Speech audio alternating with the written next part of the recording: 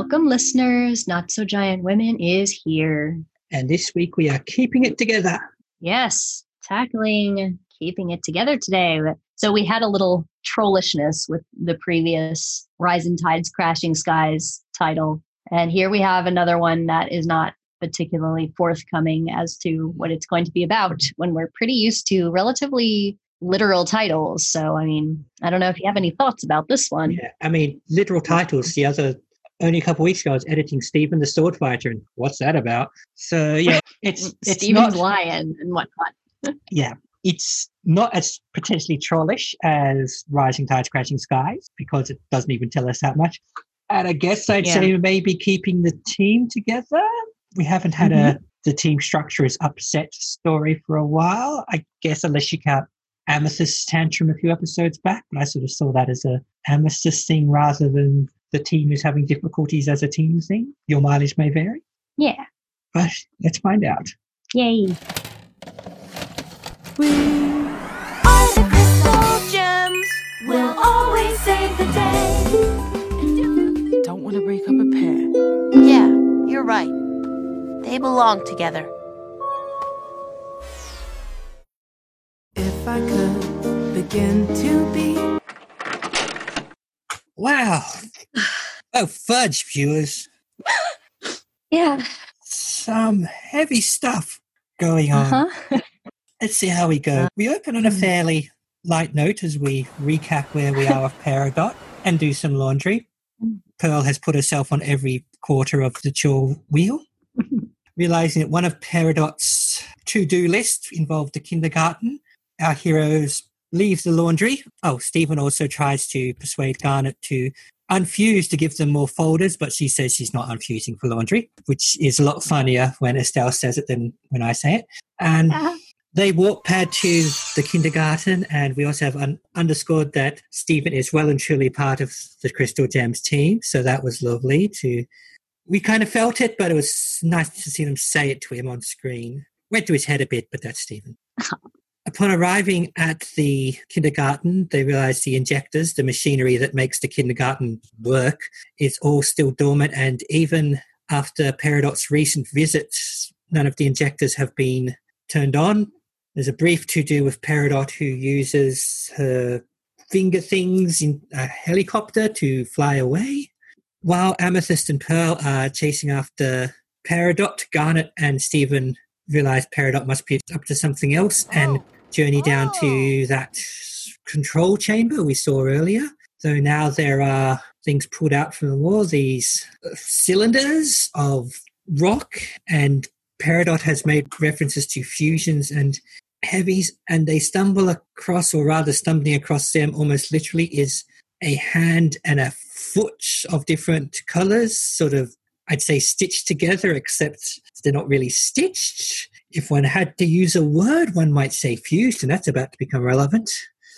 They're kind of like, what the gem is this? And investigate the cylinders, and they're soon burst out all around with real House of Abominations stuff, like limbs stuck to other limbs and bits of bodies in different bright colors. And we see some bits of gem shards stuck together, like literally as if they were forced together. Some kind of defuse and refuse and try to form body shapes. We almost briefly see faces, but they disappear again. And then it's a hand, then it's a hand with hands, and you've really got to see it to realize how screwed up this all is. This hits Garnet to the core, and why wouldn't it? She's both a fusion and, well, let's face it, she's also a person, and is pretty disgusting on both those levels. The struggle with the whatever these other things are called almost prizes Garnet apart. She starts to semi-unfuse. She sort of goes into that light shake mode that gems do when they are fusing and unfusing, and starts to split, but eventually reforms, quelling the monsters for a moment. They realize these are shards of gems, not just of gems, but of crystal gems, i.e. their former teammates. Their gems had been shattered and sharded and literally forced together to try to make fusions, and, well, it has not worked. they're just making, as far as we can tell, monsters of body parts. We can't even tell if they've got any mind left. The faces we briefly saw seem terrified. So what's left to feel that we don't know. Garnet is appalled because fusion should never be forced, and probably even less happy with it, given these are her former friends and teammates, and that these aren't just gems fused together. They've been crammed together in some weird Victor Frankenstein, David Cronenberg way. She explains this to Stephen, though it's already getting pretty clear how horrible this is, and Garnet has a bit of a conversation with herself that you can't quite be sure if it's her halves speaking through her or just her talking to herself in a very dramatic fashion. Maybe it's both. The other two arrive, say they couldn't catch Peridot, and we have to bubble and capture all these things. And I guess they do, because then we jump back to the giant statue hand where they keep the laundry equipment. Garnet's chilling there. Stephen warps in with some laundry, and they sort of talk a bit. I guess she kind of vents over the whole notion in as much as Garnet vents.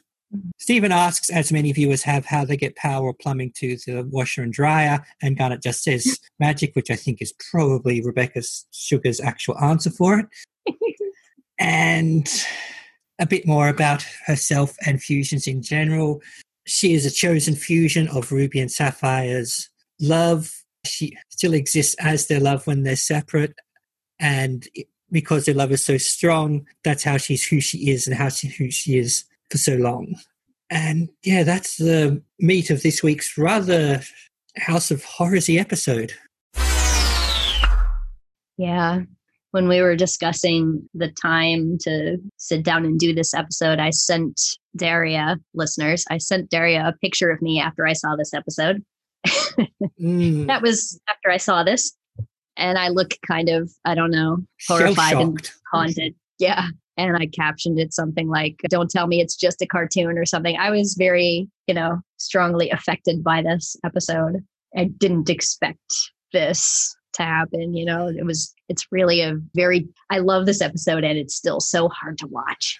Oh yeah. I was having some pretty visceral reactions. There was some, this is not okay things really going on. Yeah, and that's kind of exacerbated by how we have been trained for 60 episodes now to understand that Garnet she's stoic, she's unemotional, she is a fighter, she's always going to have everything under control. And then this freezes her and paralyzes her. And we will follow that lead. Like the strongest, most unflappable person on the team is reacting like this. This must be something absolutely horrifying. Yeah, and double horrifying, if you'll pardon the pun, because it's related to fusion. Yes. I mean, you can tell how horrible this is just as a concept, but it has an extra blow for Garnet as they've perverted what she is. Yeah, like just what she stands for, and the foundation of her very existence is turned into this twisted, torturous thing. That she's having to see this and find out what became of people that she knew, that they're being tortured in this way. And that's kind of the triple blow, that these aren't just random gems. These are crystal gems, and definitely in the sense of crystal gems are the team we've come to know and love, and kind of answers explicitly the question of, has Rose's rebellion just been this handful of people all this time? And the answer is no. We're looking at the survivors and the stowaway. Yes. Right. There was a line in there. And dozens, if not hundreds of others fell, died, were shattered. Yeah. They don't come right out and explain that to us, of course, but, Garnet making a comment about these are the remains that they never found. They were clearly looking for them. And we know enough now to know that shards of a gem mean a gem was shattered, and when a gem shattered, a gem is dead. Right. Gems tend not to shatter peacefully in their sleep. Yeah. I guess we saw some gem shards in that episode Secret Team, which a lot of people saw as filler, and we saw them become limbs that crawled all over the temple. I was remembering that. Yeah, this is very similar to that, although they were tied together. They were stuck together. I don't know how that was done, but it looked like they couldn't get apart. So they were made into this gestalt creature that was clearly very uncomfortable. I guess sometimes a gem shard can spark up that little bit after shattering and make an arm or something, but this was, well, I guess we don't know what the unknown process is, but that's part of the point because it's a new thing to try to grow super soldiers in the form of would-be fusions under the general fusions are usually stronger idea. And here's all our fallen enemies that we can just experiment the hell on. Well, wait, I have loads more probing questions to ask. Actually, I was thinking, I mean, it's awfully early in the discussion to do that, but I was thinking of what kind of probing question I wanted to ask you for this. And I was thinking, what would you guess that they were trying to do? What was their goal in doing this to them? Like, I mean, was it more like, do you think it was more like it was a punishment, or do you think it was more like they were actually trying to make something useful? Well, useful to them anyway, partly due to Peridot offhand, I don't know what the adjective is, in an offhand manner of mentioning heavies, which suggests, well, big, tough creatures of some kind. So I'm guessing it was trying to create some kind of big soldier or super soldier of some kind. If Peridot is all the way in on this, that's seriously dark for someone we've kind of framed as a mid-management pen pusher all this time. Right. And she was very funny in this, like very slapstick and laughing and saying cartoon villain things. So she looked awfully goofy to be masterminding something horrific like this. Yeah, and as for whether it's punishment, I think it's kind of for whoever came up with this, presumably someone high up the gem chain, whether right at the top. Given she was making a report about it, I don't think it's Peridot's actual plan from... I don't think she came up with it all by herself. I think she's enacting it for someone just from the way she was reporting. Yeah. She was getting her data. Yeah, but whoever came up with it might have thought, that'll take some doing, but, we can't just experiment on our own people, or where we're going to get all the shattered gems and shards and effectively dead bodies from. And someone said, here are all our fallen enemies. Do what the hell you want to them. Yeah. We don't have a gem Nefa convention. You can experiment and squash their parts together, and they're disposable, and you can do horrible, awful things to them. So I think it's a bit of a nice trick shot for whoever came up with that. Look, we can punish the memory of our enemies, and we can try to do whatever this project ultimately is. And there's also the part that the abominations, fusions, heavies, whatever, did actually seem pretty strong. So there is that fundamental, if they're trying to make super strong soldiers, they've succeeded on the strong part at least. Yeah. Even though it was partly her emotional freak out, Garnet, who's usually the strongest, was having trouble holding her own against them. Yeah. It didn't seem like she actively tried to battle it very much at all, so much as she just punched it at the end and pulled it apart. As I said, the emotional freak out and possibly a bit of, can I battle this? Is this what's left of my friends? Is there any way to reach them? What is this anyway? Do I have to put that aside because I've got to protect Stephen and or myself in the immediate moment? So she didn't seem to be doing too much. When she was literally pushing against them, they seemed fairly locked. It was when she sort of got her second win and punched them. And of course, who knows what they can actually sense or think. Yeah. So I think in terms of raw strength, they're pretty up there, but what good that does anyone or anything. Right. I mean, if it was something like that could take orders or had a goal, a shared goal of some kind, probably be very formidable to fight. And we've seen that Jasper's opinion on fusion is that it's a fighting thing. It's like, I'm going to if I have to fight a fusion, that's not really fair because, it's cheating or whatever. But if I find someone to fuse with, then I'll be powerful. So it's like, I guess, a natural conclusion that the homeworld gems would think this is what fusion is about, is getting something big and strong. And from what we've seen, they're not warm and cuddly like our crystal gems. Oh. So the idea that they're just trying to do horrible things to build an even stronger army to conquer more planets and have more wars is completely fitting. Yeah. So far, we really have no concept for what the homeworld empire wants. What do they want these soldiers for? Are they fighting somebody else? Yeah, we've got sort of their broad track record of being conquerors and warriors, but whether that's got a goal other than, well, conquering and war itself, which granted wouldn't make them alone in terms of science fiction bad guys, but yeah, we're in fact in real world bad guys. But we don't know. Most of it's filtered through the Crystal Gems stories and what we've seen the tips of Jasper and Peridot. Yeah. I think I even joked this time, before we saw what horrible things she'd been up to, oh, Peridot, she got to attack them for spreadsheet. Yeah. Yeah. I got to admit, though, like, even though she is comical a lot, you know, the first time I saw this, especially when she started to come out of the ground and she was facing Steven, you know, it's like he never really thought about, well, what'll I do if I actually find her? You know, I mean, it's not like you can fight her. And standing there face to face with her with this threat, you know, and it's like, whoa, like just my kind of had a skin crawl reaction. Like, she's right there. Yeah. And while she's not been much of a fighter herself, as most of her battle tactics are running away or calling Jasper, 1-to-1 against Steven could still go badly for him. We don't know her that well. We don't know if one of the configurations with her magic fingers is like some super flesh-dissolving blaster or something. Yeah.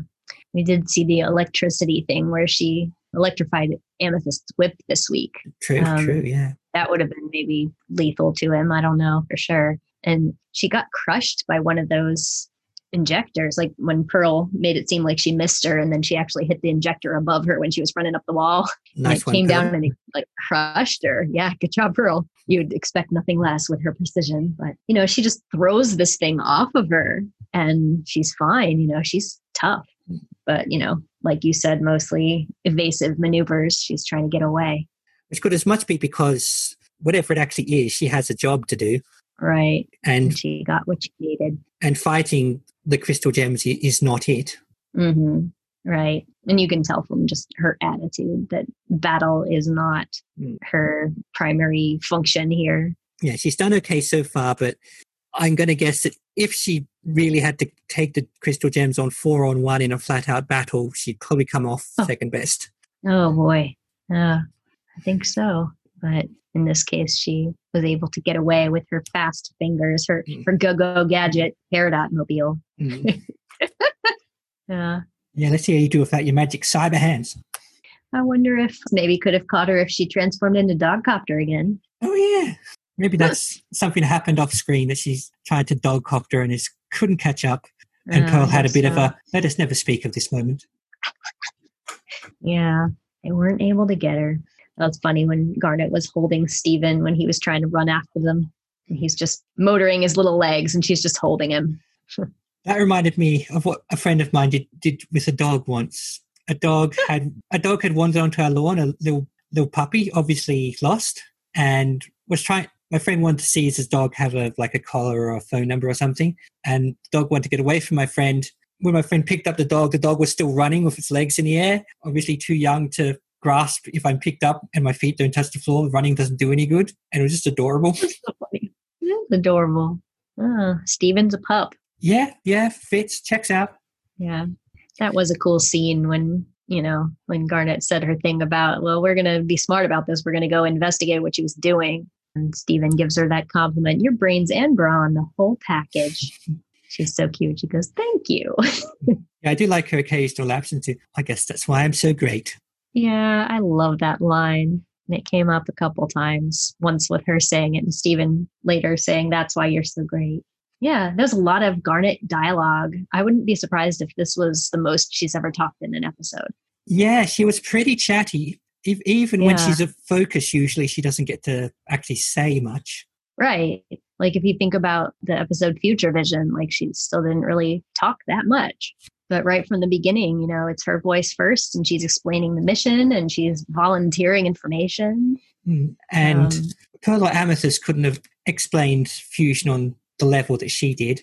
Right. I love that Steven has clearly been thinking about this since he met Ruby and Sapphire, and he's been wanting to ask her, like, oh my gosh, this person that I've known my whole life is made up of two people I don't really know. And he's been pondering the whole nature of her existence and probably thinking about some of the sort of sad side of that is that he doesn't get to know those two. He has Garnet, but he doesn't have Ruby and Sapphire. And just like if Steven were to fuse with Connie and live as Stevonnie, like a lot of people would miss Steven and Connie. So it's like, it's really complicated. And he's still on the uphill because when he was Stevonnie, he was only fused for like a few hours.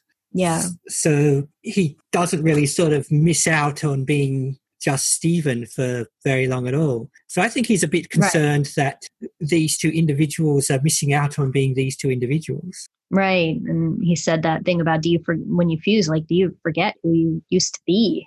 And, that he's been wondering these really hard questions and he's curious about how it works. Like, oh, is the strong part of you Ruby and is this wise part of you Sapphire? And she's trying to explain, like, she's the entity that results from that. She's all of both and she's not them.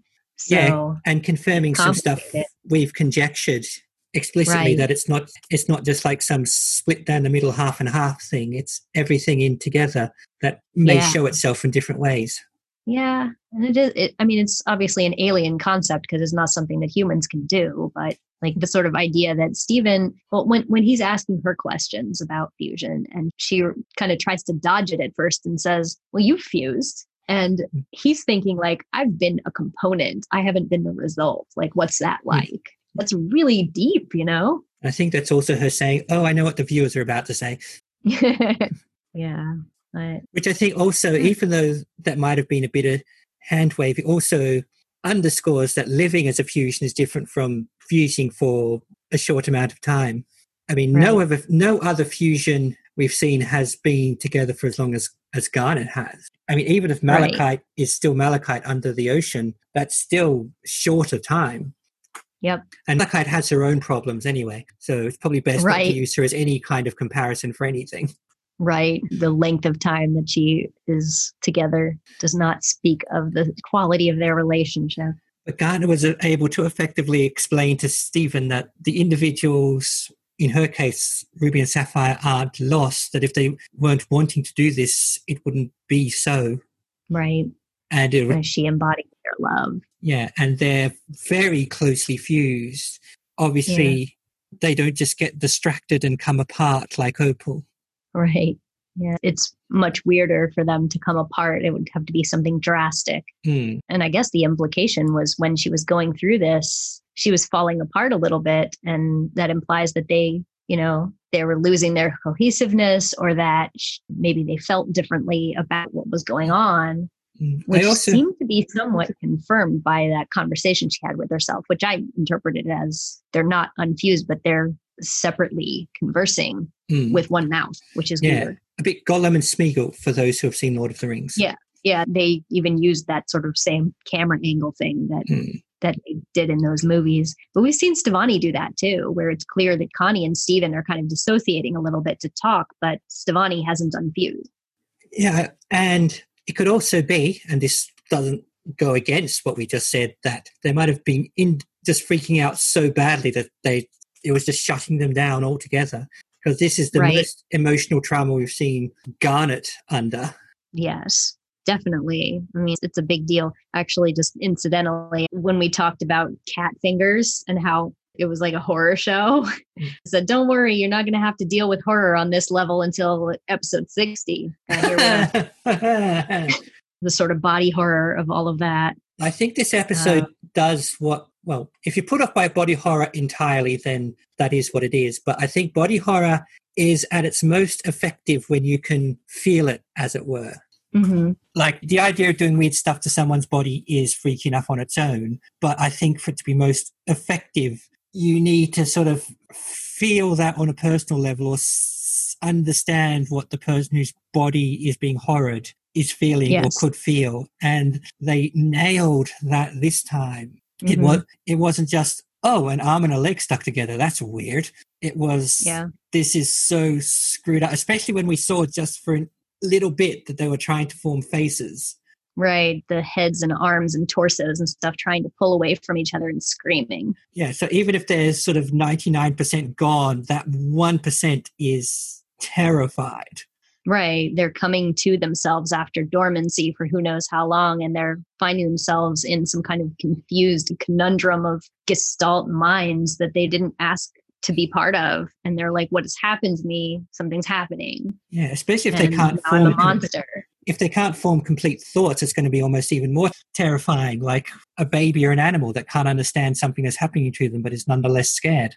Right. They, Yeah. they may not have that, they certainly wouldn't have that sapient adult comprehension of the scene that Garnet and the viewers did. Right. Yeah. I know you just saw it for the first time, but it's kind of like I saw a lot of discussion of what happened in that scene, different interpretations and stuff, because it was very, very visceral, as we discussed, where you're just kind of caught up in the horror of it all. And then people are kind of analyzing it. Some people thought, okay, what is this big forced fusion trying to do to Garnet? Was it trying to fight her? Was it just flopping around trying to, or did it have something? Some people thought that it was trying to absorb her, which I absolutely didn't think was happening. I didn't think it was trying to absorb her, but I did wonder if Garnet was trying to keep herself together rather than just going for it and separating it. We know she can healthily separate and refuse. Yes. And I wondered if she resisted so hard because she feared that if she unfused, she might open herself to one of these monsters fusing with her, not necessarily by trying to per se, but just because it was just thrashing about, and we saw it kind of fuse and unfuse with itself. Mm-hmm. So trying to form a body. Yeah, so I wouldn't be surprised if part of that was I got to stay together because unfusing might open me up to if this thing just sort of lashes out its fusionness and I end up part of the beast, half bestial and unable to unfuse again. So I didn't think I was trying to absorb her, but I thought undue fusion was a risk worth considering, to use very clinical language for a very emotional scene. I think if I had to guess kind of what was going on, and I don't know for sure, like if they were conscious enough to ascribe any thoughts to the individuals or the gestalt of the forced fusion, but because Garnet said that thing about them being crystal gems, it was clear she knew who they were, and maybe they knew who she was. And I wondered if they saw her as something familiar and were begging for her help or something, like there's someone we know, even though our arms are flashing around and we're going to knock her shades off or whatever, we're grabbing onto her for help or something. Because it seemed like they didn't throttle her or throw her or punch her or anything. They were just grasping her. Yeah, because it seemed if it wanted to deal with it simply by picking her up and throwing her, then it was simply big enough to do that regardless of how strong she was.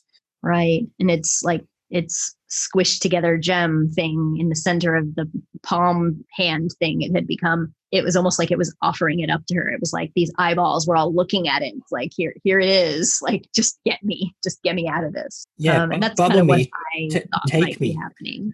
Re-shatter me, kill me, something me. Yeah. I don't want to be conscious right now. But, that was kind of what I would guess might have happened. But I can't be sure if they were, awake enough to be able to have any intentional actions. So I'm just kind of reaching a little bit there. Well, so am I with this comparison, and the idea there wasn't much mind left reminded me of a book I once read called Unwind. And in that, someone is basically surgically dismantled for transplant parts while they're still conscious. That's kind of that book series thing. But the particular part is you get a third person limited at one point, to the point that Unwind fans will sort of look at each other knowingly and say, chapter 61, oh, chapter 61. Ooh. And as parts of that person's brain are taken away, their thoughts and comprehensions start to break down. And one of the last complete sentences is, I can't remember my name, but I'm still here.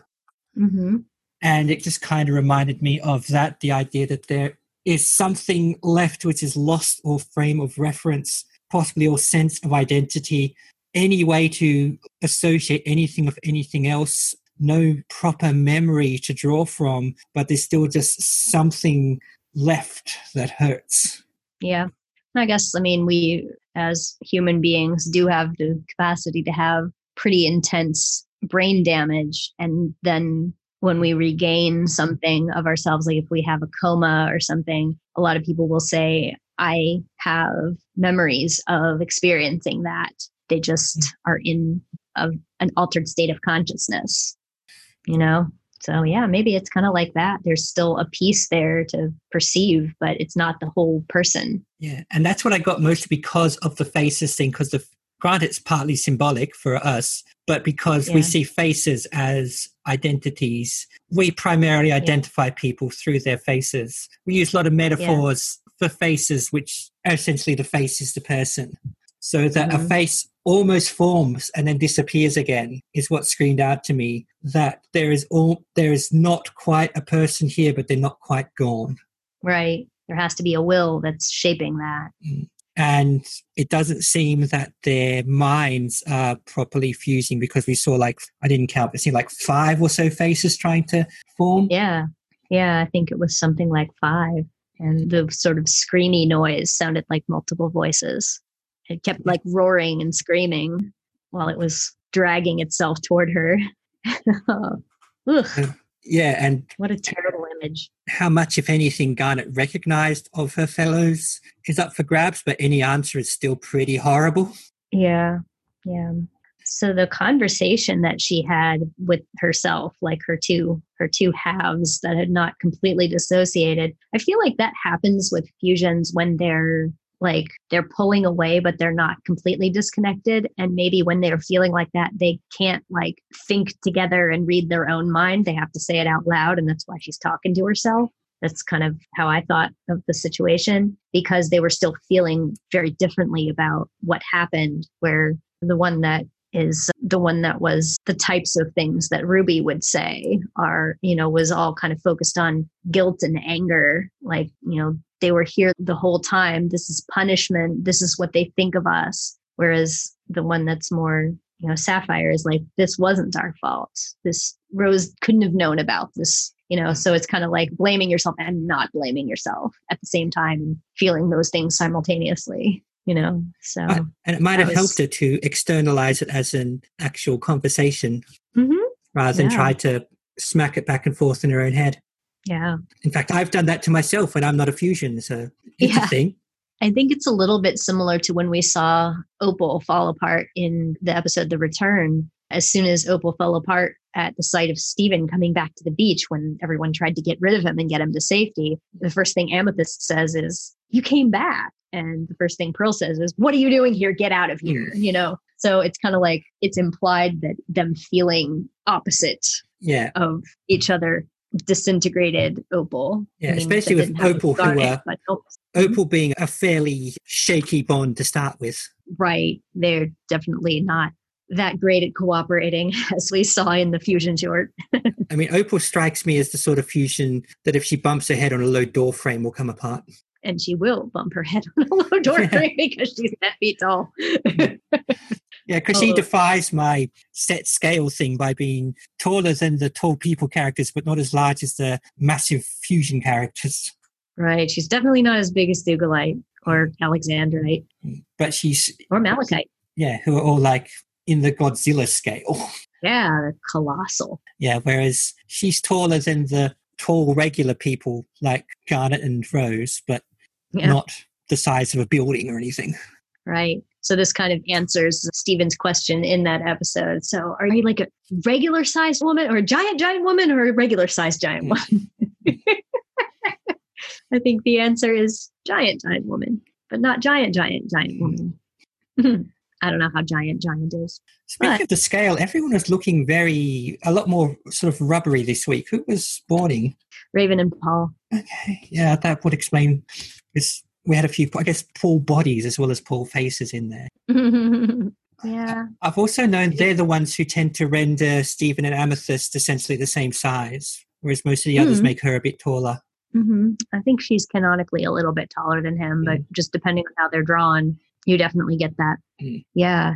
They're usually handed these horrific episodes. So here they are on full display. Well, yeah, when you came to the whatevers in the control chamber, the misfusions, etc., you didn't want someone just rendering that like it was a technical drawing. Yeah. You want to get some real visceral horror in there, something really disturbing fundamentally. You wanted a couple of artists who knew when they could bend and break the rules, so they did well choosing this one. Yeah. It was extremely brutal also to see the way that Garnet was coming apart too. Like there was a hole in her body that was widening and ripping her apart. Yeah. Creepy. We've not seen someone defuse like that before. It's normally sort Right. of turn into a blob of light, then turn into smaller blobs of light. Right. It's usually very sudden. But I guess she was actively fighting it. She was trying to stay together. And I guess, partly because she was stronger that way and, doesn't want to be apart. She doesn't want to be forced to unfuse. But what brought her back together was when Steven said, "This isn't like you." And then her eyes opened and then she pulled herself back together. Yeah. And That's pretty cool. which meant Stephen's arc was kind of understanding that Garnet isn't just someone who fuses and unfuses for fun. This is very fundamental to who she is. Right, exactly. I mean, she said it flippantly, but she was not unfusing for laundry. And she meant that. She's not going to just unfuse for that. Yeah. And I think Stephen also just simply has a childish fascination with wanting to see the two little people that make up the big people. Right. I'm sure at this point he would like to know more about who they are because he only met them briefly in Crisis and then they disappeared as soon as they found each other. Mm. I'm sure he'd like to know more about them, whereas they feel that they already know him because they have Garnet's memories.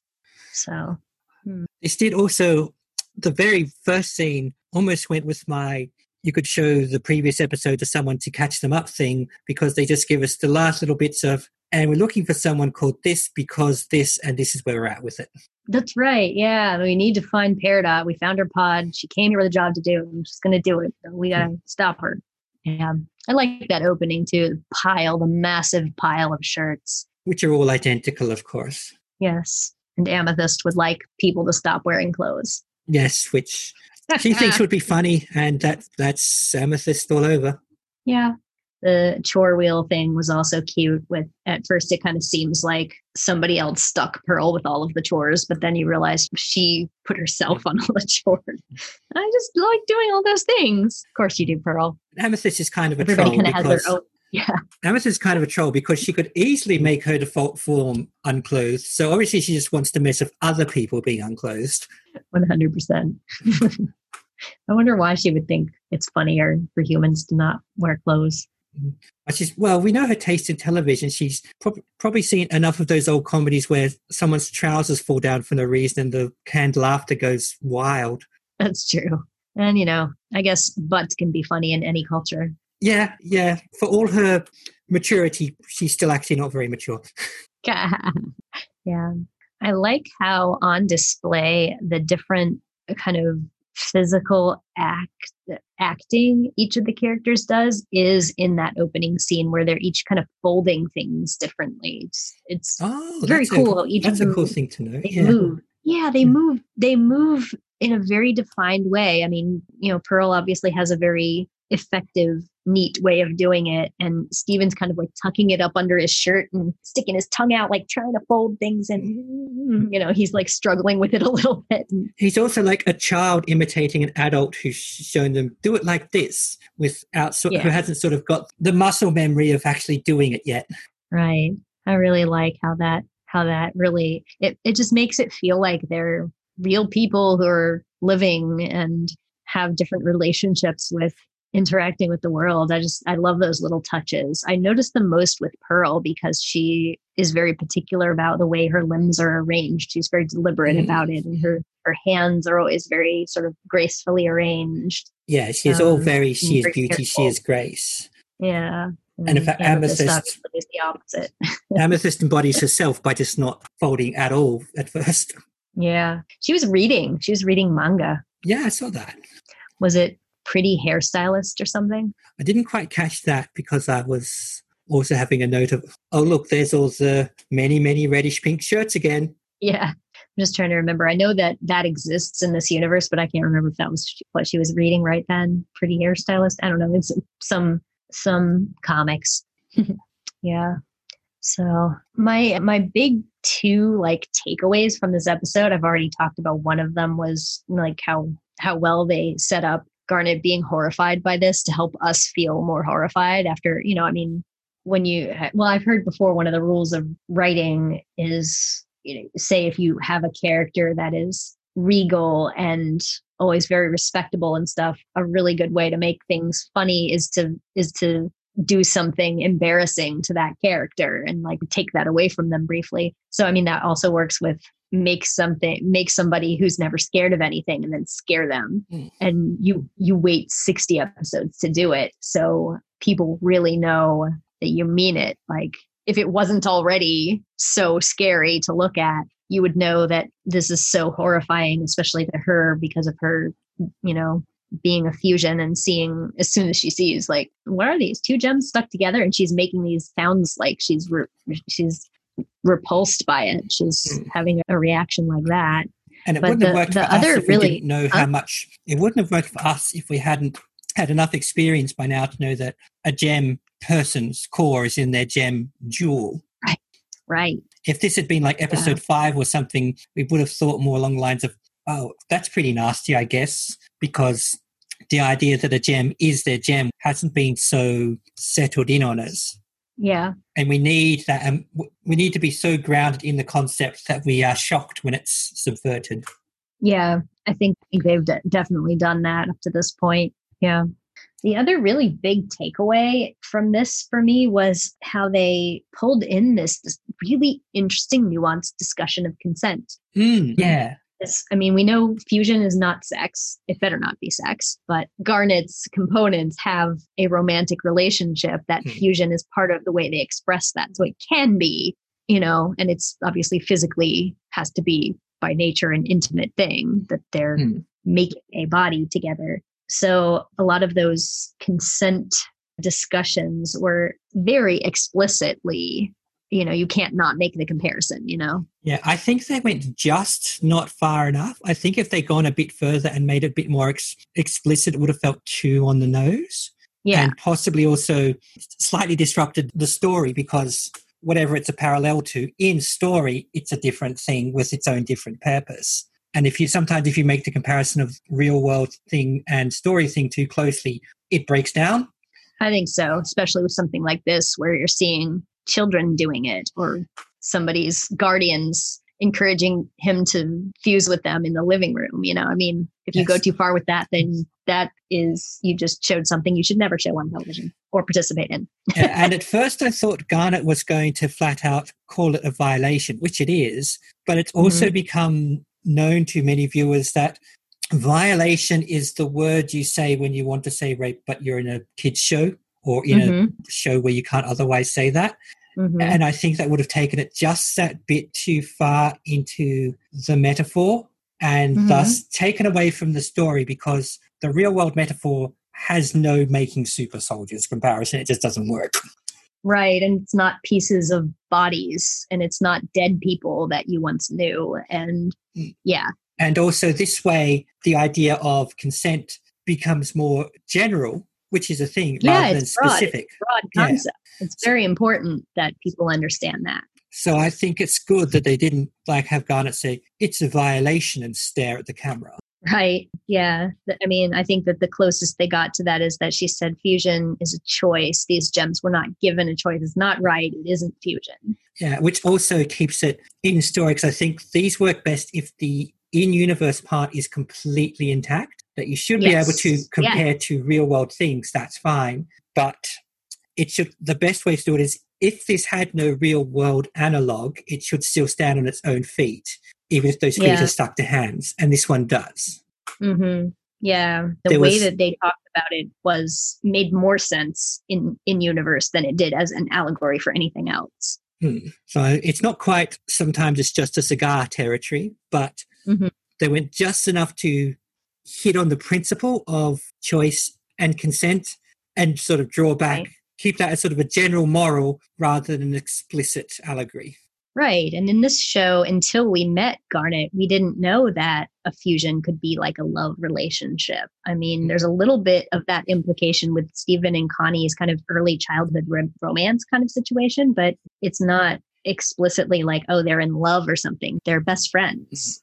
Yeah. And again, with the exception of Malachite, which I think I just have to assume is going to be a feature of any fusion discussion we have, or all of the fusions we've seen have been by choice, whatever that choice is based on. I mean, Opal has her problems, but both her halves went into that fully intending to fuse and had a reason for it, and they were fine with that. Right.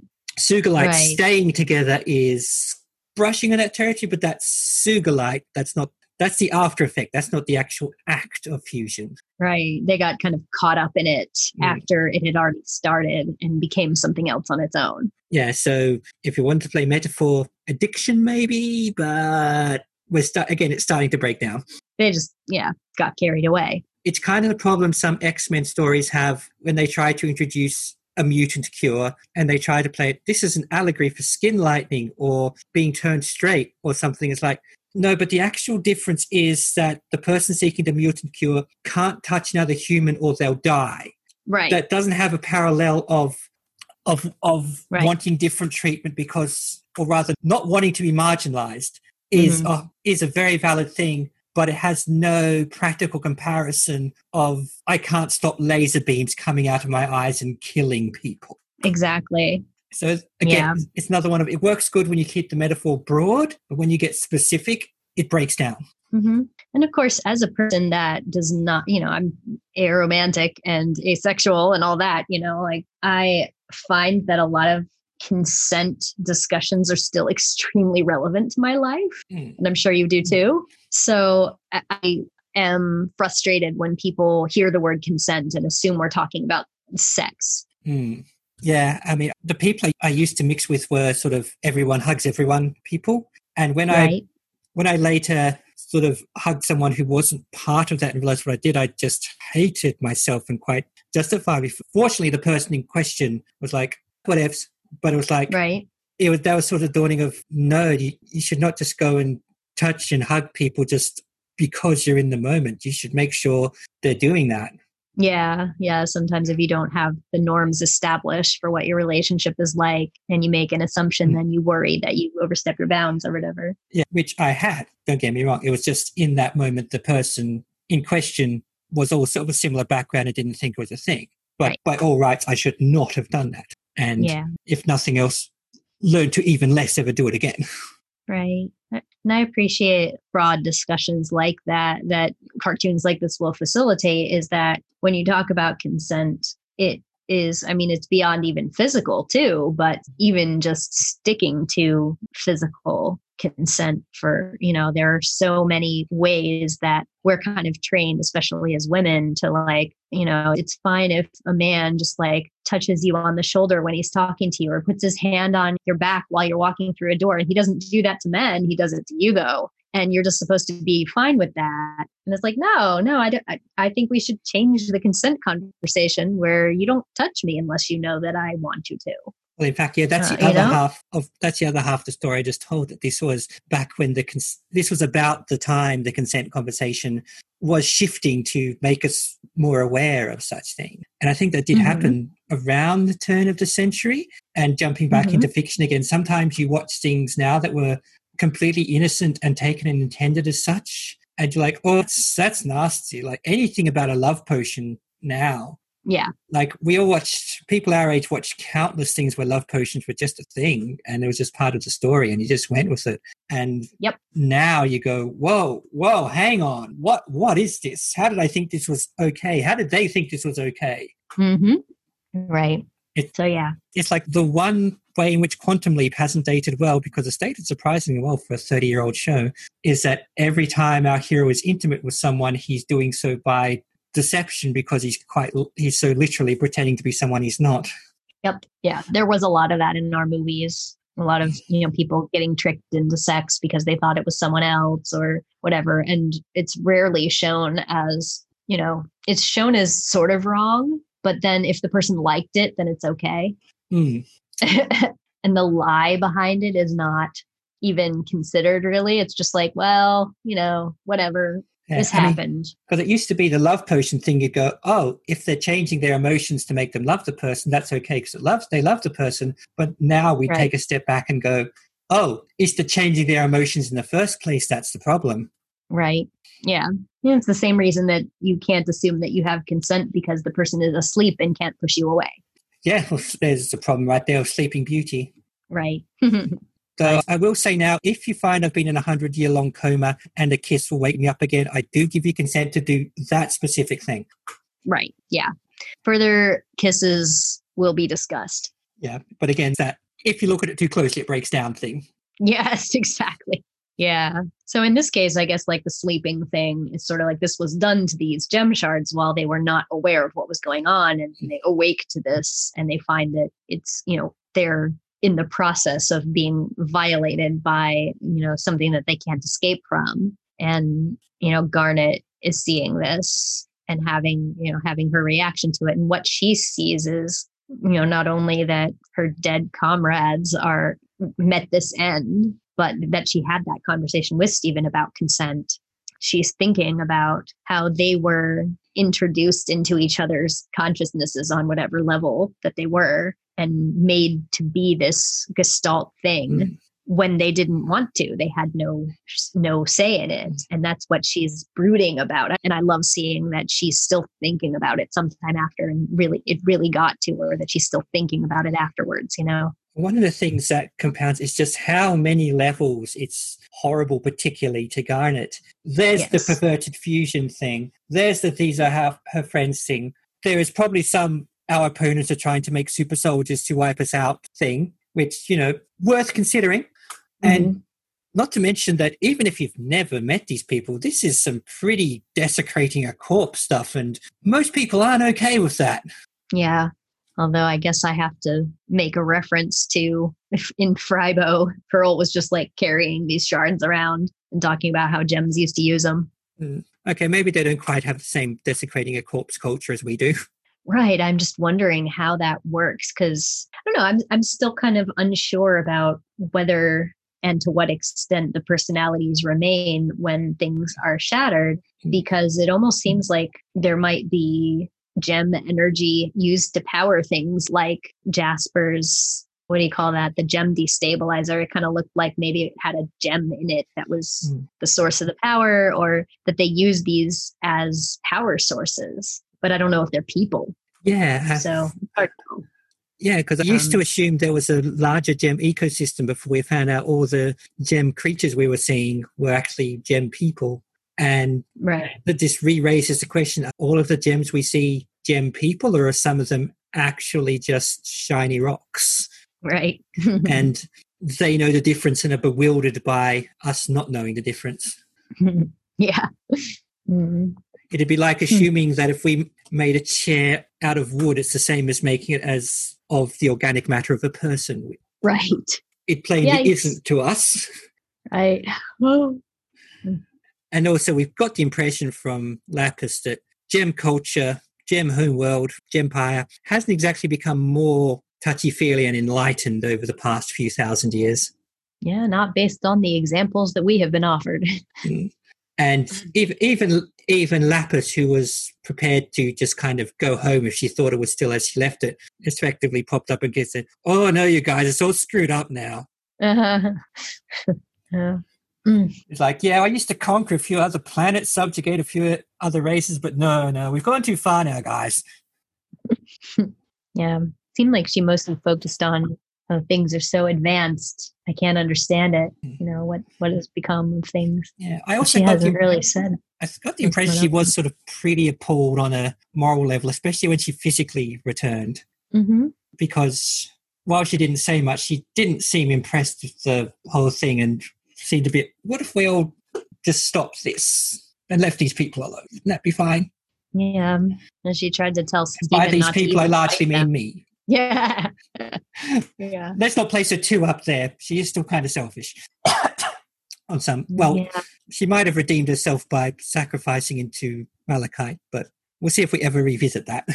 Yeah, it's very complicated, and it almost seems like she may have known she had the capacity, like, to do something really ridiculous and self-destructive like that, and was trying to avoid getting there by just withdrawing from everything. Anyway, so we got to see Peridot. Didn't get to see Lapis or Jasper. Well, they're still having a swim as far as we know. What's that? They're still having a swim as far as we know. Yes, yeah. I guess Garnet didn't mention her yet in this episode. She was focusing on Peridot, but she was looking for Malachite when she was digging around during love letters. Yeah, well, so I guess it's also on her mind. Yeah, I guess they're kind of two different threats to them at this point.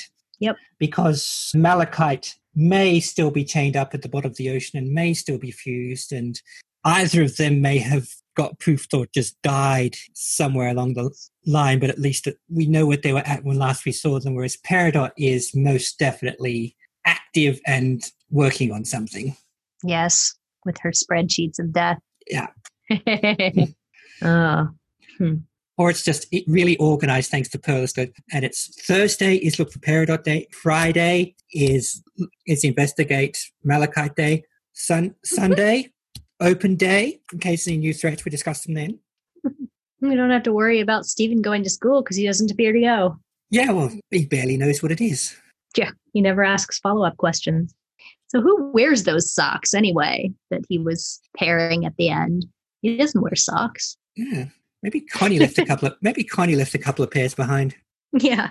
Remember there was a pile of laundry in the Frybo episode when he was looking for his pants, and there were some clothes in there that he doesn't seem to wear. And I know I know the colors of the mismatched socks were supposed to suggest sapphire and ruby, but they, to me, looked like the trans colors, so.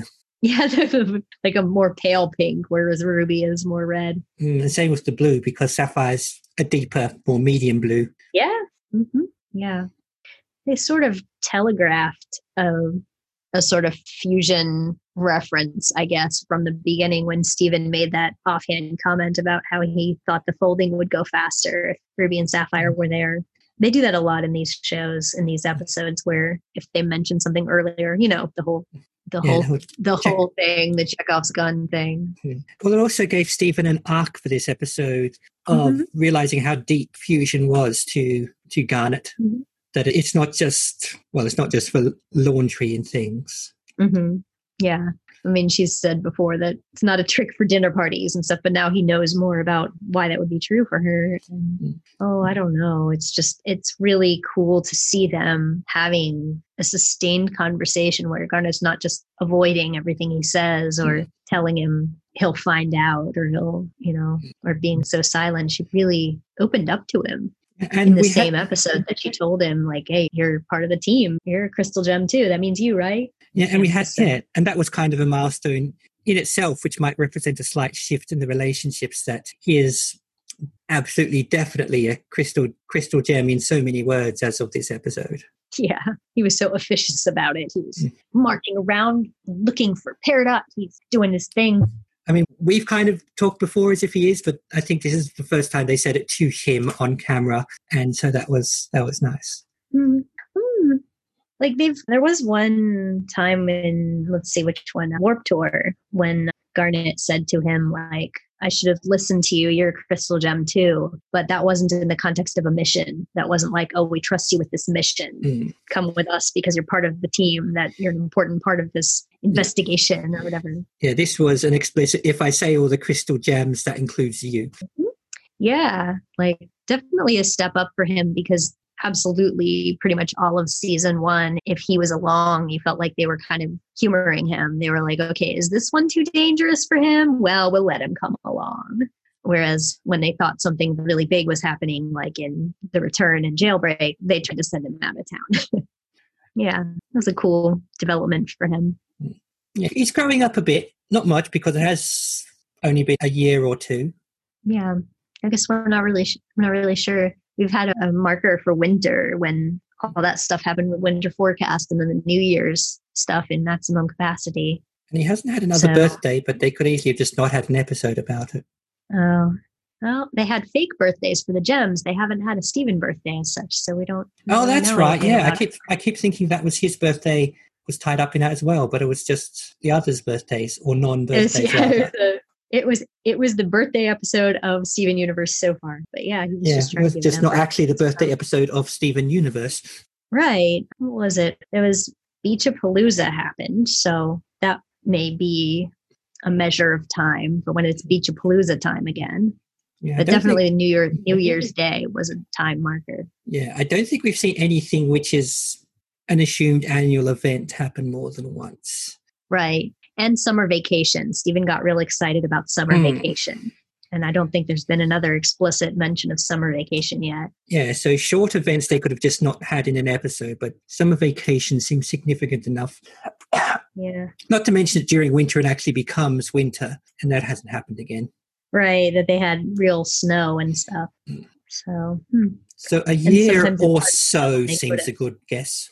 a year or so, yeah. Mm-hmm. I mean, it's probably Yeah. something they're deliberately not pinning down. Yeah, it's hard enough to figure out when you've got all these thousands of years of gem history. Like, I don't want to worry about last week. Yeah, we can ask Petey and his potato calendar. Yeah, that's the other thing. All dates are just referred to in relation to the present. Yeah. So much as we've joked about how younger Greg seems to exist in some merged 60s through 80s thing, we don't have an exact idea of how long ago it was before now. Yeah, it's true. And Peridot had something that sounded like a gem date. She was saying her log date when she came up. But I guess without knowing how gem time works, that's nothing for us. Yeah, there's nothing there for us. But yeah, her logs are dated. We could ask her, but wouldn't make sense. Yeah, they just got gem star dates. Yeah, that was really, I mean, as I mentioned, I almost wet myself when she came up the first time I saw it. But I like when she asks him, "Are the others with you?" And he starts shaking his head, and then he just starts nodding, and he's just like, I can't lie. He just couldn't even lie to his enemy. It's so Steven. He's such a But he bad was liar. speechless. Not in the sense of telling lies that can be seen through, but that he can't actually commit himself to do it in the first place. It's just so cute. I love it. But she civilly asks him first. She doesn't try to attack him. I think she's still grappling with, what is a Steven? Right. Yeah. Have Stevens replace humans as the dominant species on Earth. She's probably got a log somewhere about those other Stevens messing with her pod. Yep. Probably the other Stevens. And if she was ever destroyed by other Stevens. And if she ever got wind of Steven and the Stevens, that's only going to confuse her further. Right. Yeah. We probably better not even broach that subject. Yeah. And I like that Peridot revisited her insult. She called them crystal clods this time. I like how much sense clod makes as a gem insult, and that it is also an English insult, so it just works perfectly. Exactly. It's so great. I'm surprised there aren't more of them that they've used. Yeah. No, we could probably count on Peridot to come up with them if they exist. Yeah, though she does seem attached to Clod. Heard it a couple of times now. Yep. Yeah. Once in Jailbreak, and now she's done it again. Although this time now it's crystal clods while she's running away and being very cartoony. I suppose, given what Jasper said about Pearl, that she was a Pearl, Peridot can be forgiven thinking that Stephen is Stephen's species because she comes from a world where you just have the name of what you are as your name. Yeah, which implies less individuality. So she might not have any idea that someone who is called Stephen is anything but a Stephen. Yeah. I'm going to ask to pause for a second so I can get some water. Okay. Okay? Yeah, in fact, I'm going to do the same thing. All right. Just a slight hiatus. We were talking about Peridot's awareness of other species. Yeah. Any other observations about Peridot for this episode? No, for all she was a key element, she wasn't actually in it that much, personally. Yeah. She had that staring off with Stephen, and then she flew away. Pretty much, yeah. I think the weird pillars that contained creepy fusion experiments, we saw them come out of the ceiling sort of in a much earlier episode. We saw those back in Marble Madness, I guess. And it's the same little pillars that she was trying to check from afar. And this time Garnet said she's pulled these out from the walls. Yeah. So I think they were aware of them and something has been done with them. And this episode we found out what. Yeah. Interesting sort of misdirection they did. They're like watching these pillars and sort of starting to shake. And then while we're focusing on that's when that hand foot thing fell on Stephen. It's like, oh, something creepy fell from the ceiling. So, oh my God, they used a lot of horror techniques. Yeah. Mm. Yeah, there's definitely the middle bit is high horror as far as this show goes. Trying to think of when we would get something this creepy again. I'll just say it's a when. Yeah. Well, we've seen them go horror tropes before, like in the Lars and Ronaldo episode.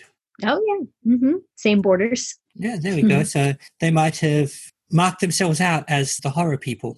It seems like they use Raven and Paul primarily for the horror stuff and the Lars and Sadie stuff.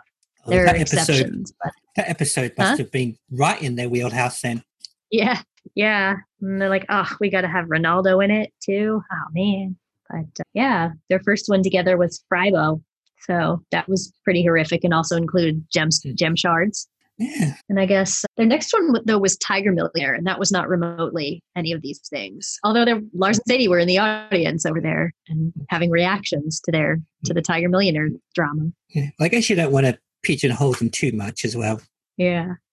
So then they had Steven almost die from aging in the next episode, which was the So Many Birthdays episode. I'm just like kind of going through what I remember as Raven and Paul episodes and thinking, yeah, something horrific pretty much happened in every one of them. They didn't do the one where Pearl died, though. That was Jeff and Joe. And indeed, that was also a far more conceptual horror. That's true. Stuff happening on screen. She got stabbed, but she actually got stabbed pretty cleanly. There wasn't monsters coming out of the woodwork. I was surprised they weren't behind the Rose's Room episode, because that one was very disconcerting with the room changing into a messed up version of Beach City and freaking everybody out. I was surprised that wasn't given to them. They got the Sugalite episode though, and they got Joking Victim. Yeah, which were back to back. From what I've seen, and granted I don't have them quite as on call in my head as you do, it does seem that they're the one you want, well, for horror, but horror if you want someone who knows how to draw things right and then how to draw them a bit wrong to get the point across. Yeah. They were also responsible for An Indirect Kiss, which very much disturbed you because of the way that what they did to Amethyst's form. Well, yeah, spot on, yeah. Yeah. And yeah, you needed someone drawing Amethyst strangely for that. You need someone who would let loose of her turning into spaghetti limbs and blobbifying and all the rest. Right, which was partly funny, but you couldn't laugh because of what it was. And like this one, the single hand and foot thing on its own was pretty straightforward, but you needed someone going a bit wild when it came to the other creatures. Right. Yeah. Especially the idea of them flopping around everywhere, because even once the monster was quelled for the minute, there was still like fingers connected to legs and arm hands is normal, foot hands and arm knees and all the rest, just bouncing around like fish whipped out of the water. Right.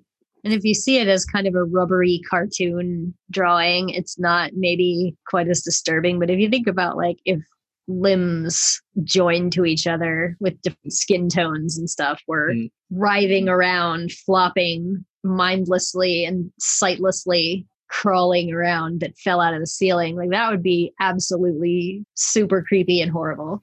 Well, that's what makes this one of the things that makes this scarier than the last time we saw shards turning into body parts. This was bits all stuck together, and we got a glimmer of an insight into if they've got any mind or not. Whereas last time you really just got the impression they were just parts bouncing around. Right. Which was disturbing enough on its own, but I think nowhere near as what you got out of this episode.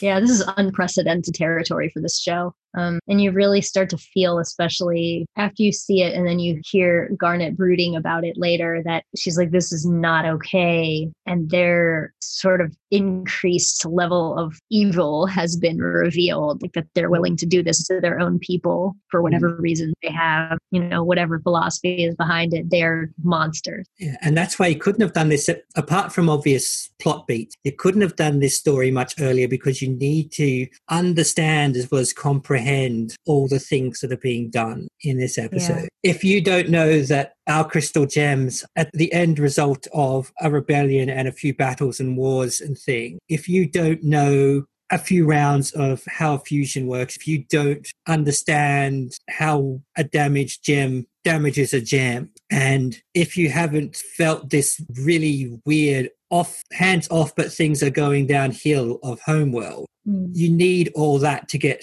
the most out of this episode, because a lot of it's easy to comprehend. Oh, gems shatter when they die. Oh, fusion's a thing. Oh, they used to have comrades. But you won't feel it as much if you haven't had it set up for the past 59 episodes. 100%. They say that there's a lot of filler in the first season, and we've had that conversation before, but like, I feel like the pacing was really on point at this point, that they figured out when to show us everything so that it would never feel like they were cramming all these puzzle pieces in a specific order to lead us to this. But when we see it, they've put everything so that we do understand it as a complete picture. They did that really well. And you probably didn't want to do it much later because of how it's married to the Searching for Peridot. Yeah. So if you did it much later, just be, oh, have they found her yet? No, they haven't. Oh, they found her yet? No, they haven't. Right. And at this point, there's been, I guess, 2 episodes where they were searching for her. One when they found the pod, and then this one where they found her but didn't get to keep her. And it's kind of starting to feel like pursuing this elusive cartoon villain. It's like, how many more times can they do that before something has to happen where they either catch her or she becomes unreachable? Because just chasing the same villain every week starts to become boring kind of cartoon fare. Like, there always has to be something that foils their plans. So yeah, they've got closer to working out what Peridot might be doing, and Peridot, as far as we can tell, because it's mostly coming through her log updates, is easing closer to what she's actually up to. Mm-hmm. Yeah. So you have to wonder in this one, like, what is her next step now that she got what she needed, as she said? Is she trying to get back home with her data, or what's going on? Yeah, from what we saw this week, she seemed content to at least continue her work while she's on Earth, but yeah, it didn't sit. It seems like something we'd know if she'd made a proper reconnection with Homeworld. Yeah, there was that line, wasn't there, when she said, "I'm still stuck on miserable planet," or something like that. Because, cartoon villains always have to call it miserable planet. It's funny. But, now that she's done her mission, if that was all of it, I guess the next step would be getting off miserable planet. And she was supposed to have a ship, and that ship got wrecked. So, and her pod also got wrecked. Well, and she was supposed to be able to warp in and out, and that's not a thing now. Go to Earth, they said. It'll be easy, they said. So the plan was probably for her to be able to just like warp in for an afternoon at a time, sort of poke the growing super soldier abominations a bit, make some notes, and go back and file her report. And she was trying to work remotely initially, but they destroyed her stuff. So she had to come to Earth. I very much like the idea that it is only completely by accident that this nobody has ended up in what has turned out to be quite important things in the scale of Homeworld and the wars and everything. Mm-hmm. It kind of seemed like, I know this is a bit of a throwback, but it kind of seemed like when she first talked to Steven and the gems leaped out to make their speech about we're the crystal gems and we're still the guardians of this planet. She's like, the crystal gems? So like, maybe it's not common knowledge that anything went down there. Well, I've got the impression, she's never said as much. I got the impression that she is significantly younger than the others and was simply not around for the events that sent the crystal gems to Earth and had all those big battles and wars that we keep finding leftover pieces of. Yeah, fair assumption. But so I guess there's no history class for gems because they're probably ashamed of whatever the hell happened. Yeah, and if they're all sort of austere and functional, then they probably don't tell her anything about that when she doesn't actually need to know it. Yeah, need to know basis, especially if you're just like sysadmin and you don't know what happened in the battles. Like, that's military crap. Who cares? I'm just going to fix this computer and build some robots that squirty goo. And you get the impression, particularly from when Jasper turns up, that Homeworld thought the crystal gems were done, were no longer an issue. Right. Certainly didn't expect a handful of them to still be active and to have the stated mission of defending Earth. They probably just thought, it's been thousands of years, we can just pick up where we left off on that planet. Yeah. We need a spare kindergarten to fire up some things. We know there's one there. Yeah. Yeah. Which means that Peridot is also just nowhere near as impressed with the idea of rose quartz and crystal gems and whatever, because that's just not supposed to be a thing she's supposed to have to deal with. Yeah, she doesn't care about how significant this is to Jasper, who, was ranting about how she was there in the first war or whatever, but she never got to meet Rose Quartz. Yeah, at most it'd be like if you went over to England and suddenly some roundheads bounced out at you.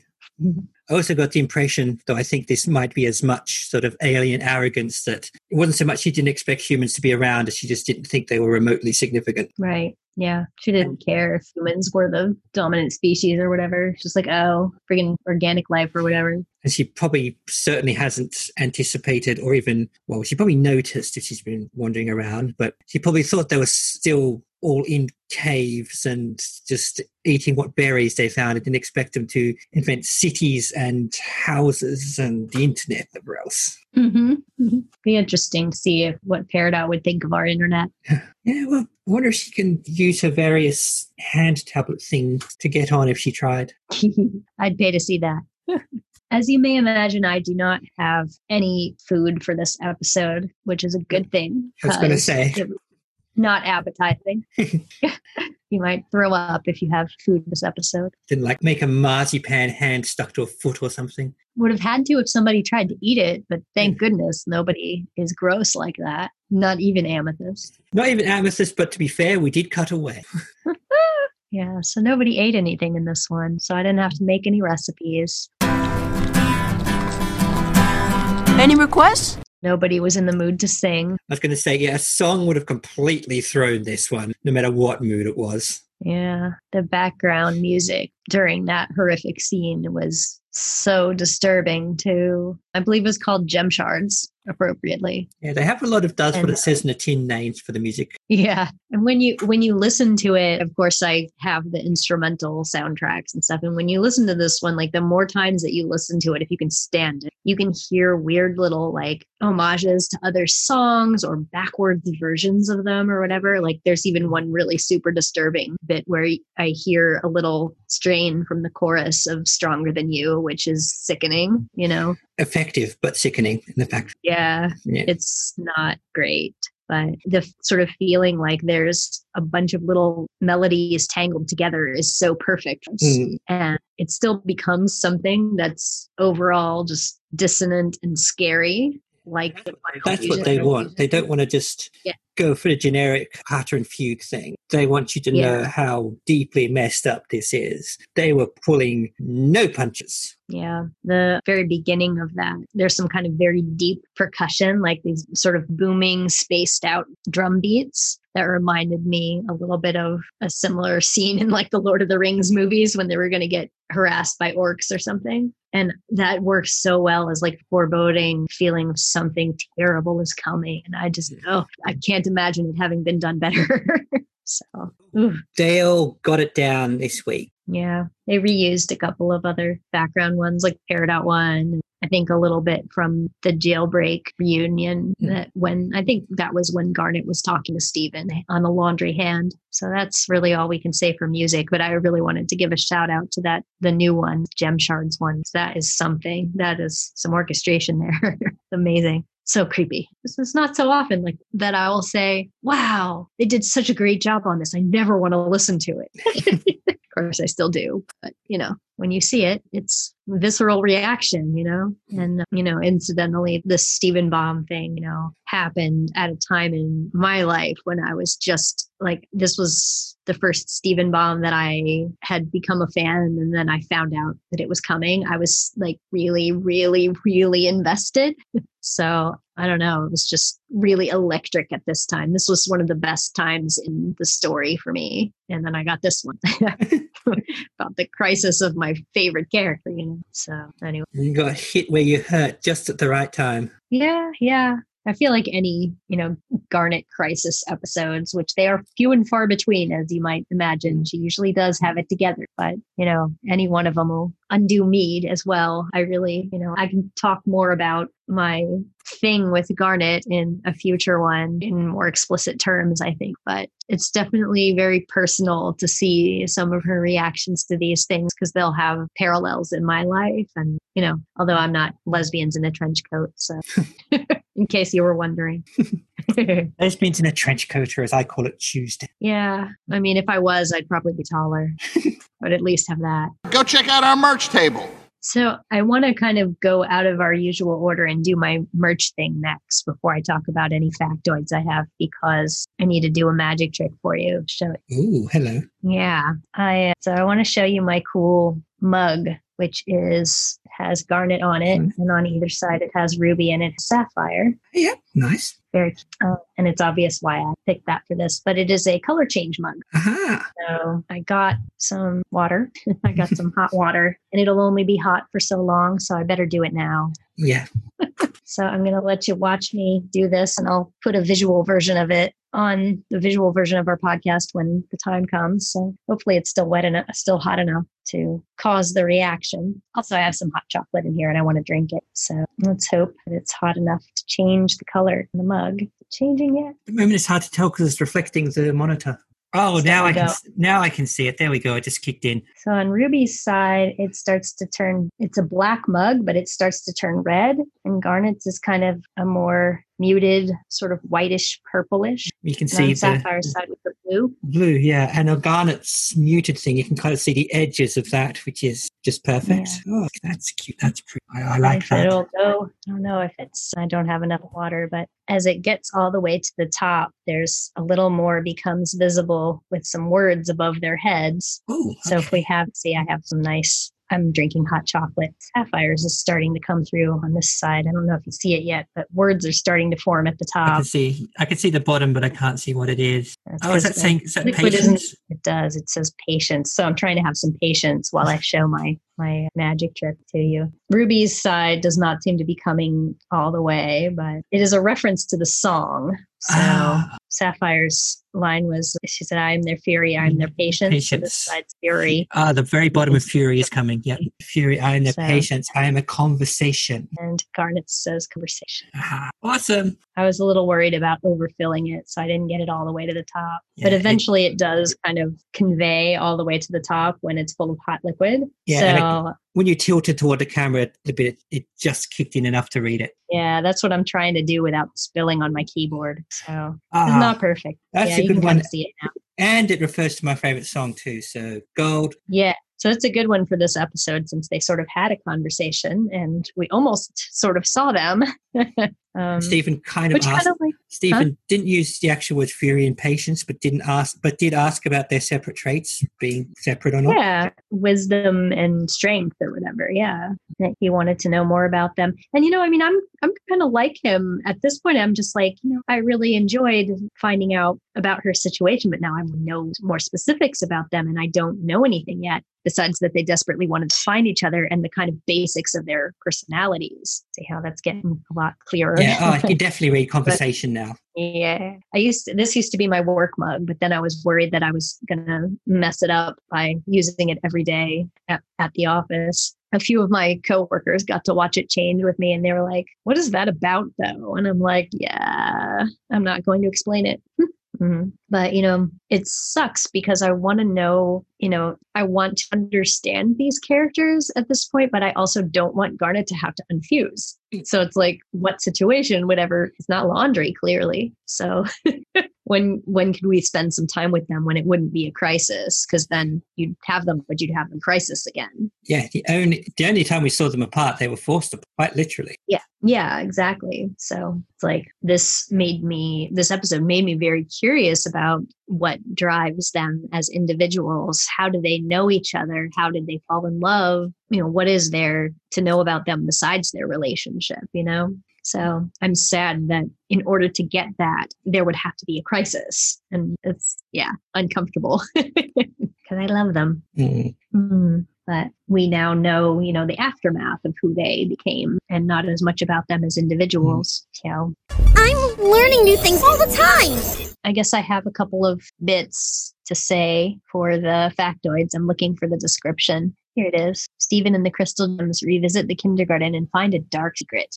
And how? Yep, that's what they did. Mm-hmm. No argument here. And we know this is the third episode of the Stephen Bomb, 5 episodes. It hasn't really seemed super, super connected like the first Stephen Bomb. Yeah, there's not a through line in terms of plot or theme Mm-hmm. Yeah, because we had the sword fighting thing with Pearl. And then we had Ronaldo. And then we had this. Yeah. In some ways, you couldn't have 3 more different episodes. Mm-hmm. Are you expecting that to continue in the 4th one and the 5th one, having them being... The only episode we've had so far that could be different enough to continue the theme of not matching the others would be Steven's universe. Would be what? Garnet's universe. Right? Oh, Garnet universe. Yeah. Oh, goodness. Yeah, that was a weird one. The only thing I can think of that I haven't already kind of gone over, where we talked about who did the boarding and we talked about one of the callbacks, that I feel like the reference to the gem shards creating limbs was kind of a throwback, and that might be factoidy. The only thing I can think of is, I don't know if the camera lingered there long enough for you to notice this, but you do tend to notice things, so I wouldn't be surprised if you remember it. Next to the chore wheel, there was a note to buy engine oil. Oh, I started to read that, then it cut away. So I noticed it, but didn't quite take it in. Thought that was funny, the engine oil note, because evidently they're still out because Amethyst wanted it for her sandwich. They didn't have it. Maybe they got some of it out again because Amethyst has developed a whole cuisine based on it. Because Amethyst is Amethyst. She might have even started her own tube channel, Cooking with Engine Oil. And then somebody gets sent to her house to issue some kind of warning that she's leading the kids to eat noxious substances. I mean, let's face it, on our Earth, one of the top rating YouTube shows is about sticking something in a blender and seeing if it will blend. So I don't know that one. Oh, it's literally called Will It Blend? And I've just explained the premise as concisely as it comes. Well, I don't know if I'd watch that. I haven't. I've just heard about it so much, but that shows how much of a thing it is that people are just dropping stuff in a blender and it's caught on. So cooking with stuff you can't actually eat, that can go right next to that. Yeah. One trend I've seen a lot of is like somebody starts to make a food that looks extremely appetizing and then ruin it somehow. And everyone, all the comments are angry. Amethyst might have got a backwards version. Remember, there was a thing of people showing all those cakes that didn't look like cakes until you cut into the object. Oh. Yeah, people made cakes looking like things. Yeah, she might have understood that the wrong way around and decided instead to make food that's not made out of food. Mm-hmm. That would be a very Amethyst thing to do, especially since she would be able to enjoy it and no one else could. Yeah, she'd be all like, the Surgeon General tells you not to smoke, but does a Surgeon General tell you not to make pate out of oven cleaner? Yeah, people have decided that her consumption of these impossible items is just camera tricks, but she's really doing it. Wonder what it would look like if she got an ultrasound and it was like only the food was showing. It'd probably look similar to the floor of her bedroom. Before she ate the one, that is. Well, if she had a 5-year-old burrito in there, who knows what kind of ancient food that's in there that's still edible by her standards. Yeah, Pearl, so we can't die by food poisoning, and Amethyst is like, hold my beer. Yeah, she's like, I'm going to be the first. I don't know. I like to say that personally, I don't have a lot of feeling like that I don't find Amethyst all that relatable to me, even though I like her. But today I was trying to decide if food was too spoiled to eat. Like, is that mold or is that just like a weird colored thing on the top of my spaghetti sauce? And I determined that it was just a weird colored thing and I ate it and I'm fine. Yeah, I get that. I go, is that mold under the lid or is that white just a reflection? Yeah, I don't know. Because I don't really like tomato sauce on my pasta. I use very little of it. So it takes me a long time to go through a can of it. And more often than not, when I want it again, I open a can and it's clearly off. But, statistically or scientifically or whatever, there has to be a time between when it's fine and when it's obviously bad, that it's kind of bad. It's getting bad somewhere in there. So I just don't know how to tell that. It didn't smell bad and I ate it hours ago. So I am probably fine. Unlike gems, humans can die from food poisoning. So I probably don't have it. I have a lot of very spicy things. So their shelf life is longer than me. I guess I'm like the opposite, that I can't handle spices very well. So I had a really good smoothie today that incorporated spinach that's on its way out. And I'm, sniffing it. And I'm like, okay, that didn't smell unpleasant. So it's probably still fine. And yeah, I tend to eat really old eggs a lot. Yeah, often I eat eggs past the best before date, but apparently eggs actually do last sometime after their date. Yeah. I think it also depends how much you cook them into something. Right. I remember making that point to a friend who I was editing one of his books, and he had like some superhero who ate eggs that she later found out were like 2 weeks past expiration, and she went and threw up. And I'm like, I assure you that would not happen. And sort of to troll him, I sent him, instead of editing, I sent him just a series of photos of me eating eggs like 2 months past their expiration date. And I'm like, look, I'm doing it. And I did, and I was fine. So I'm amethyst, I guess, on some level. I really am not, though. I mean, I do not eat a lot of questionable things or really very adventurous stuff at all. Well, I remember your face when a couple episodes back when we were analyzing a huge sandwich, and I said, I'm not sure that is a burrito. I think it might be a haggis. Oh, yeah. When I thought something was a burrito and you said it could be a haggis. And you were like, your face is like, no. As in, like, even if there's a vegan haggis, I don't want to find out because it'll still be a haggis. Yeah. I venture to say that Amethyst would be very excited to eat a haggis. Oh, well, that was part of my thinking. Well, that, and it looked just like a haggis, of course. Yeah. Oh. But it actually probably makes more sense to put a haggis on a sandwich than a burrito because the burrito is already a sandwich. Oh, that's canceled out by the fact that there was a hamburger on it. That's true. So you're obviously fine of nested sandwiches. Right. And I kind of felt like it was a scrape everything together that was in the fridge sort of sandwich. And I don't know that Stephen would have a lot of haggis hanging around. No, I was going to say they're not generally available, but who knows how these things work on the Steven Universe Earth, which is a bit different from ours. Yeah, I mean, for all we know, Scotland or whatever is just an island near each city. Or maybe they were imported a few decades ago or centuries ago and just super caught on in the United States. Right. Oh, yeah, vegan haggis is a thing. I just looked it up. Oh, don't tell me that. There have been a couple of recipes that when I found more information about them, I guess we can talk about this because I didn't have a recipe for this one, so this will be a stand-in. But I found out more information afterwards and I had to remake something with this additional information. And gosh, if I find out that was a haggis, I'll have to redo that. It'd almost be tempting to write to the border or whoever and ask, but if you were that border, would you say it was anything but a haggis if someone asked you that? Right. You'd be like, I hadn't thought of that, but yeah, it's a haggis. Sure, it's a haggis. Yeah. One of the things that I had to redo involves onion, so you'll get to look forward to that. I think it's relatively soon, too. Oh, cool. Yeah, it is. But I can't say anymore because that is just not fair to get your hopes up about Onion. All it's told me is that Onion will still be around, and as I regard him as more a fact of the universe and a mortal being, that's not too much of a spoiler. Yeah, Onion is a constant, indeed. So, yeah, what else do we have to say about this very hard-hitting and horrific episode? Anything else before we reveal the next episode title? And I think we might have let all those emotions out, or if we got into them again, we'd be here for a whole other episode. I agree. All right. I really like this Stephen Bomb, so I'm excited about the next ones too. You ready for me to tell you what the next one is called? What are we up for next? So let's see. This is episode 60. 61. It's called We Need to Talk. I'll have to gather your predictions at the beginning of the next. One of the most ominous phrases ever. Yikes, right? Definitely not another obvious literal title. And hopefully, though not quite as intense as finding a bunch of abominations underneath a kindergarten. Not a lot can top that, I'll say. The show likes to outdo itself in surprising ways, but I think we're safe for a little while. All right, I guess we'll leave our listeners with that impression. Until next time when we need to talk and you need to listen. Yeah, later. That was a good one.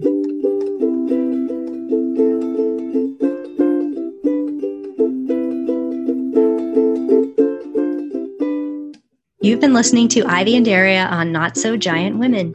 You can find episodes of the show in video form by looking up Not So Giant Women on YouTube. Or in audio form at anchor.fm/Not So Giant Women or your podcatcher of choice. You can also find us on Facebook. Audio production by Daria. Video production and music by Ivy. Daria can also be heard on Podsploitation, the Ozploitation podcast. And Ivy at her Steven Universe fan blog at love-takes-work.tumblr.com. Steven Universe was created by Rebecca Sugar and remains property of Cartoon Network. No infringement is intended.